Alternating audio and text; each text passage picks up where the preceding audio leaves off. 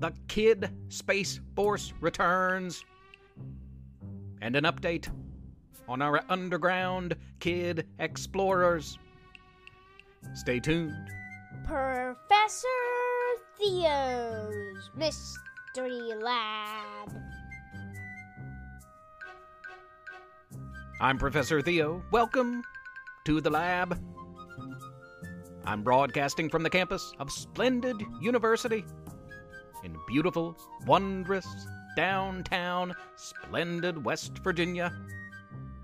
Rested, recharged, after a much-needed, sizzling summer vacation. August is here, but the summer carries on. I have two stories for you today. An update on Chris, Natalie, and Marcia. You know them as the Kid Space Force. And we'll pick up where we left off with the third tale in our Underground Kid Explorers series. But first, Kid Space Force, Part 7. Chris, Natalie, and Marcia made up the Kid Space Force trio. Together they had befriended extraterrestrial beings, traveled to each and every planet in our solar system, and even ventured deep into Area 51. All in the cardboard, duct tape, and aluminum foil rocket ship Chris built in his backyard long ago. The threesome always traveled together and had each other's backs through loads of adventures. So it was more than a bit peculiar when Chris and the rocket ship both vanished. Surely he wouldn't go into space without us, Natalie reasoned. No way, Marcia muttered. She always backed up her best friend. But Chris had blasted off without his companions, and that was a big mistake. For when his rocket ship broke down, he was lost, stranded, somewhere in space. After a couple days, Natalie came to a realization. I think Chris went into space without us. Yeah, I think so too, continued Marcia. Natalie knew what had to be done. He should have been back by now. We're going to have to build our own rocket. Go after him. Marcia agreed. Let's do it. Natalie's house was sparse when it came to rocket building materials, but luckily Marcia's dad had just bought a new refrigerator. He gave me the box, said I could play with it, Marcia explained. The two got to work. They built a comfy rocket with large cutout windows, plenty of pillows inside, and tons of snacks. Both agreed it was a superior rocket to their usual. Natalie and Marcia painted their rocket bright orange with neon green duct tape accents where needed. Finally, they were ready for adventure. The girls chanted together. In 3, 2, 1, blast off! They were racing skyward. Now we just have to figure out where to find Chris, Natalie led. Yeah, Marcia followed. They started on Earth's moon. Natalie explained why. Chris mentioned wanting to take a picture of the Apollo astronauts' footsteps on the moon's surface for his scrapbook.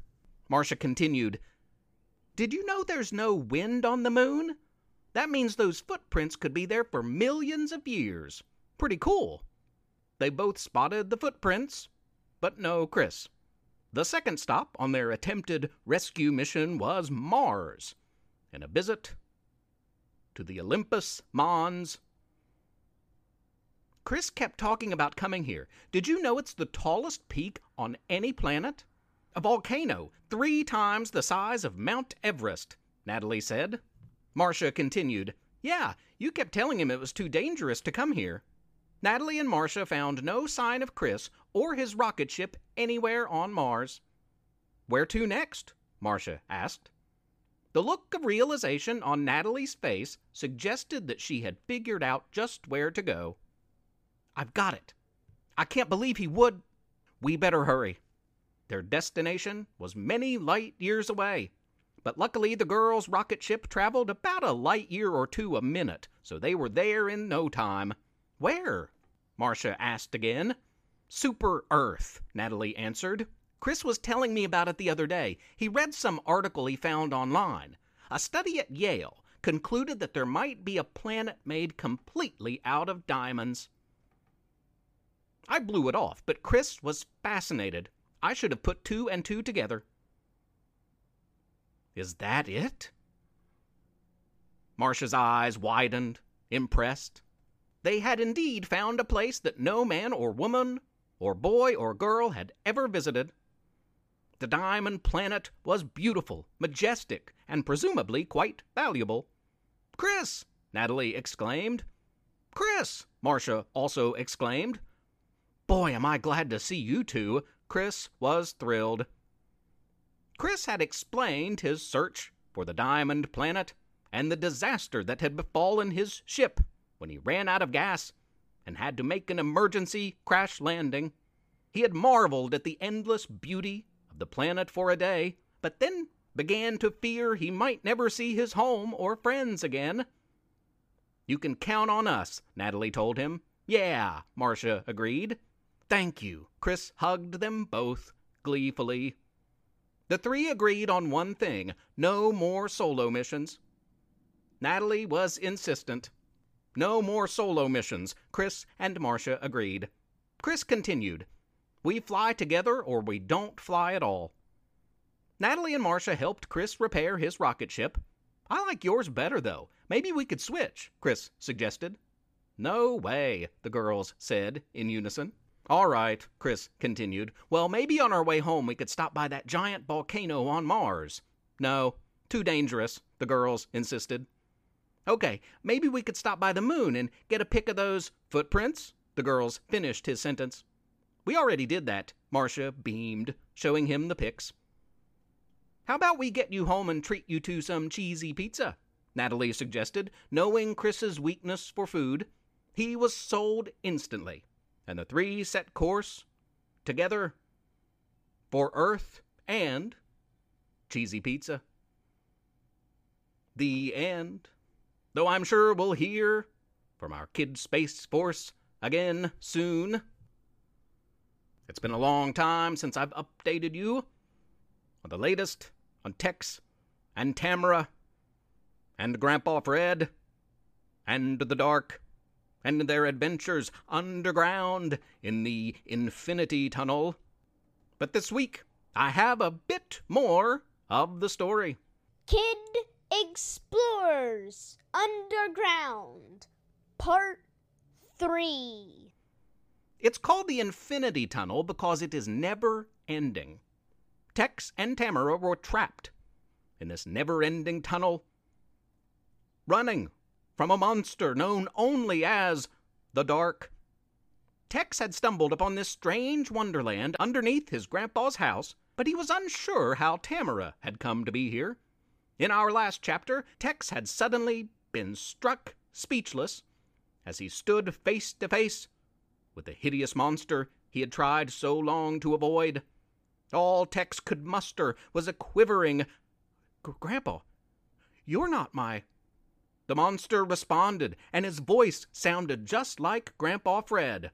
"Nice to meet you, Tex. I am the Dark," Tamara had responded. "But he can mimic sounds, voices." "I'm so glad you joined me," the Dark smiled. "I haven't played a game in quite some time. Do you like games?" "Say no," Tamara insisted. "Yeah, I kind of figured no was the right answer there," Tex responded. Then, to the Dark, "Where's my grandpa? What did you do?" The Dark smiled a dreaded grin, laughed an evil laugh, and leaned in close to Tex. "Grandpa Fred is fine, but I can assure you he is far away from here, far from saving you. And even if he finds us, I have beaten him before. I will again." Tex and Tamara exchanged confused glances. "Now," the Dark insisted, "let the games begin." "Games? You're going to explore the deepest, darkest, scariest recess of this cave and find something for me, something that will help me escape. Tex wasn't sure how to respond. He murmured a choppy, "What?" "It is a stone as old as the earth itself, and it is buried deep, much deeper than I am able to travel. Find it, return it to me, and I will not only go free, but I will get back something I lost long ago." "What about me?" Tex was terrified. "And Grandpa Fred?" "Find it, and you're free. Your Grandpa Fred as well. Fail, and you both lose your freedom, as I lost mine many years ago." The dark led Tex down a path, confusing instructions continuing to pour from his creepy mouth. Finding the ancient stone wasn't going to be easy, but for a natural explorer like Tex, it might just be. The dark gave Tex a map, water, a healing tablet, and some scraps of food. He warned Tex that the journey should not take more than an hour or two. "Can she come with me?" For the first time, the dark seemed flustered. "She? Who?" "Tamara," Tex muttered, as he looked around, unable to find his companion. Tamara was nowhere to be found. She was just here. The dark became very upset. He cornered Tex angrily. "How do you know about Tamara?" And this is where the story shifts a bit. Tex had found comfort in his newfound friend. Tamara had helped him through long, hard hours in the endless halls of the Infinity Tunnel. The dark didn't believe a word of it. "That is impossible. Tamara is my daughter, and she's been gone for years." "I don't think so." Tex hated to confront the dark, but he couldn't stand to think that he had just imagined Tamara all this time. "She's been with me for days." A ghost. The dark shuffled away from Tex, and for the first time, he didn't seem threatening, intimidating. He was sad. "I'm sorry." Tex was also feeling a bit melancholy. The dark's attitude suddenly turned threatening again. "This doesn't change your mission. If anything, it makes it more important. Go, get me the Pangea Stone, now or else." To be continued. That's all for this week, listeners. Next week, I'll return with a special that can be summed up in 3 special words. Yes. Back to school. Next week is our Back to School special. In 2 weeks, our kids' superheroes return with dinosaurs. All this and much more coming up in August as we continue our march toward the 1-year anniversary of this program.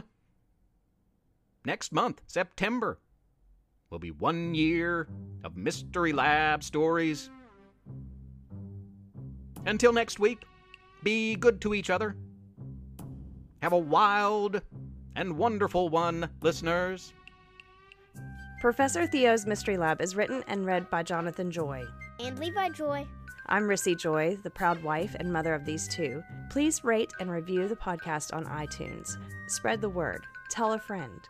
If you don't, Professor Theo might turn you into a Pez dispenser, if he could do that type of thing, I mean. Also, please consider supporting this project by making a small monthly pledge at ProfessorTheo.com. You can email our family at theprofessortheo@gmail.com or tweet at us at Theo_mystery. Thanks for listening. Tune in next week.